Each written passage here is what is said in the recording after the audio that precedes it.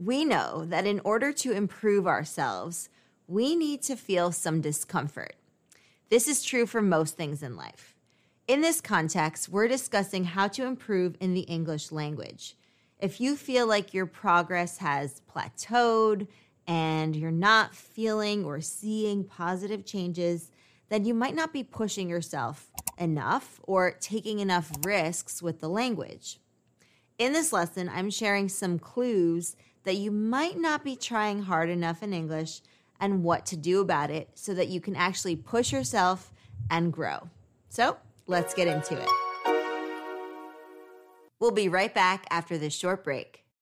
When you need mealtime inspiration, it's worth shopping Kroger, where you'll find over 30,000 mouth-watering choices that excite your inner foodie. And no matter what tasty choice you make, you'll enjoy our everyday low prices, plus extra ways to save, like digital coupons worth over $600 each week. You can also save up to $1 off per gallon at the pump with fuel points. More savings and more inspiring flavors make shopping Kroger worth it every time. Kroger, fresh for everyone. Fuel restrictions apply.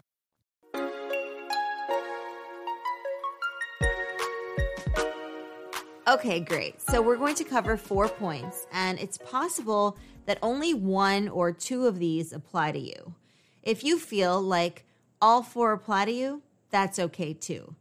These are the clues to be aware of so that you can address them as soon as possible without them turning into blockers in development.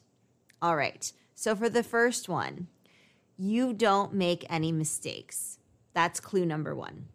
So this means that you're not taking enough risks with the language. You're not pushing the boundaries of what's comfortable in English. It also could mean that you're not testing out new vocabulary or phrases. Keep in mind that native English speakers make mistakes all the time.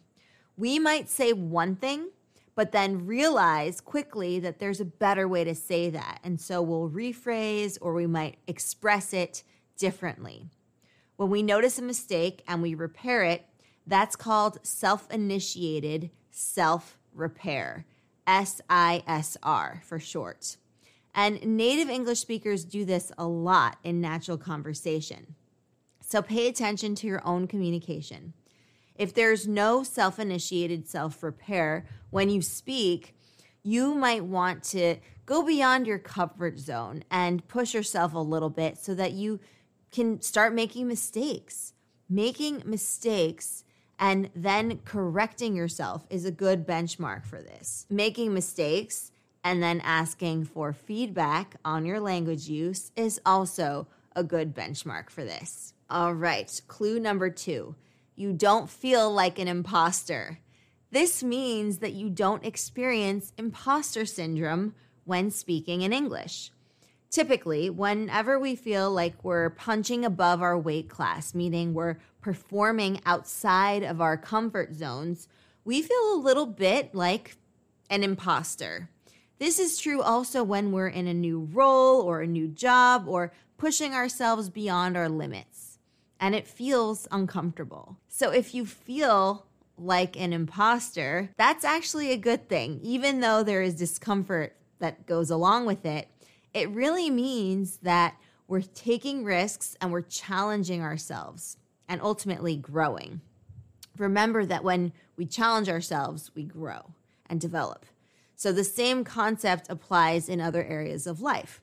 When we're at the gym, for example, if we want to get stronger, we need to lift heavier weights. We can't stay at the same weight if we want to increase our strength, right? So it's the same concept here with language and communication skills.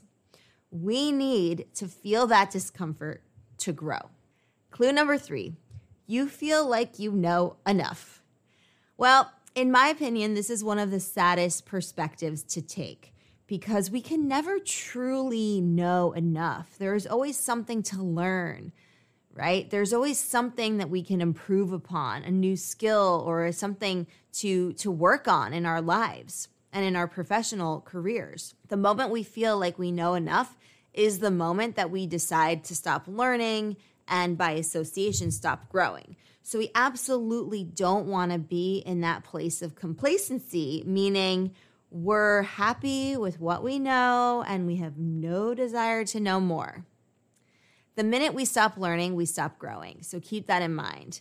So be sure to keep on learning. Learn new words, learn new phrases, learn more about the professional fields that you're in, learn more about how you can be better at your hobbies, at your side hustles. And what's great is that if you're learning something for work, let's say you're reading a professional development book, you can do this in English. So you accomplish two things here. You work on your language skills while also learning specific skills that you'll apply to your job. Be as strategic as you'd like with this, and most importantly, have fun with the process.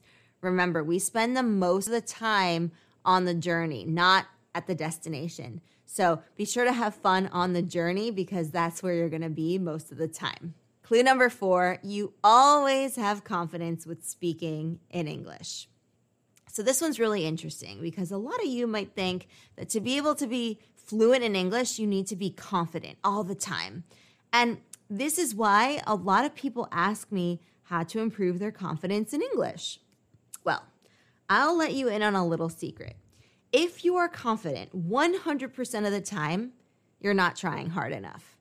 You're not pushing yourself hard enough, and you're not giving yourself enough opportunities for growth and development. Remember, that happens in the place where we're beyond our comfort zone. So by nature, this is going to feel uncomfortable to us, but that's really the only way we can grow, if we push the boundaries of what's comfortable for us. And so while it's beneficial to feel confident most of the time so that we can perform our best and feel confident in those moments, the reality is feeling confident 100% of the time is counterproductive because what it's doing is it's preventing you from taking risks and challenging yourself.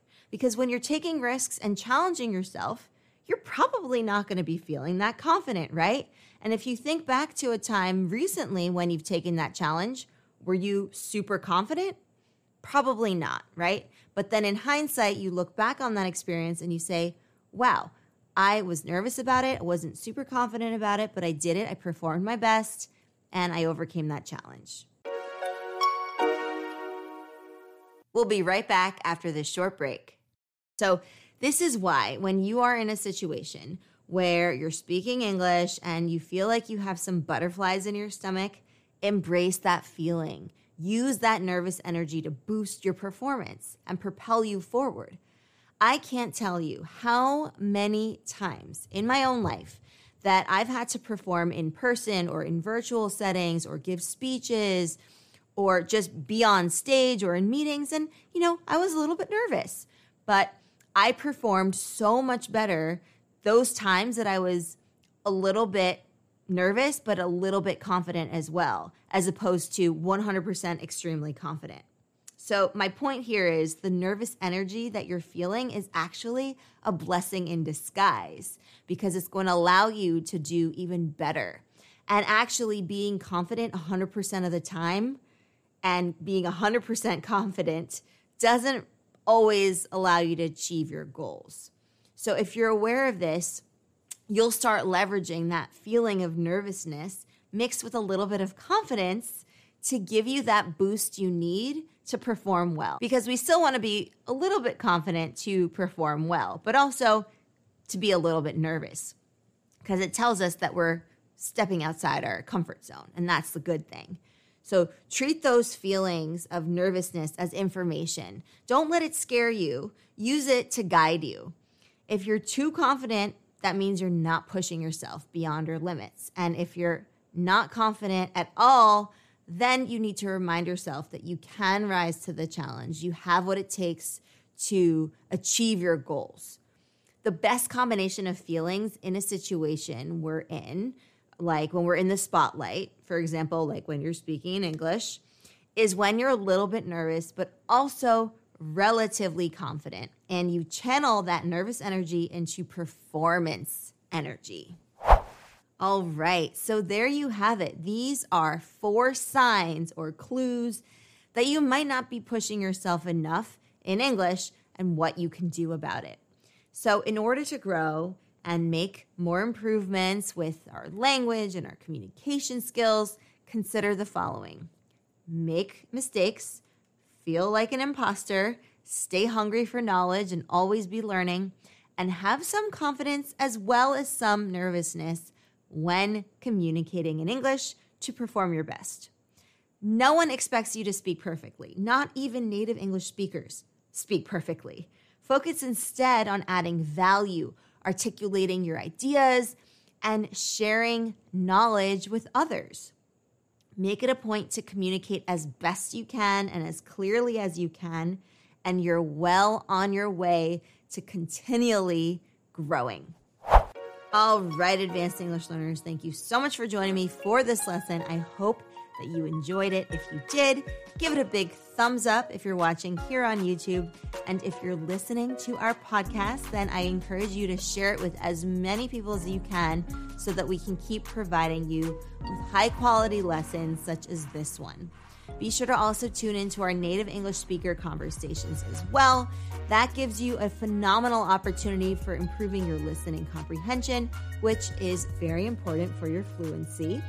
And also, please be sure to leave us a nice review. You can leave up to 5 stars, and that really makes a difference. We appreciate every single one of your reviews.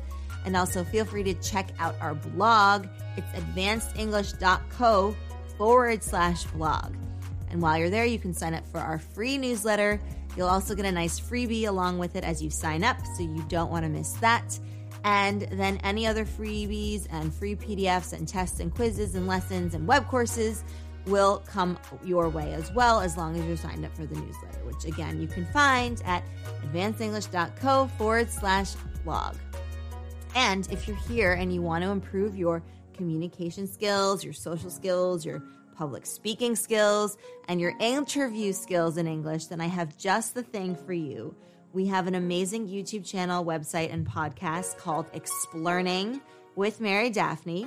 I will link it below so that you can check it out, and you can also just find it on the web if you go to explurning.co/blog or just Explurning. So explearning.co.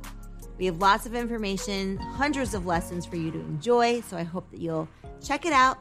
And I will be seeing you in another advanced English lesson where we're going to continue advancing your English together.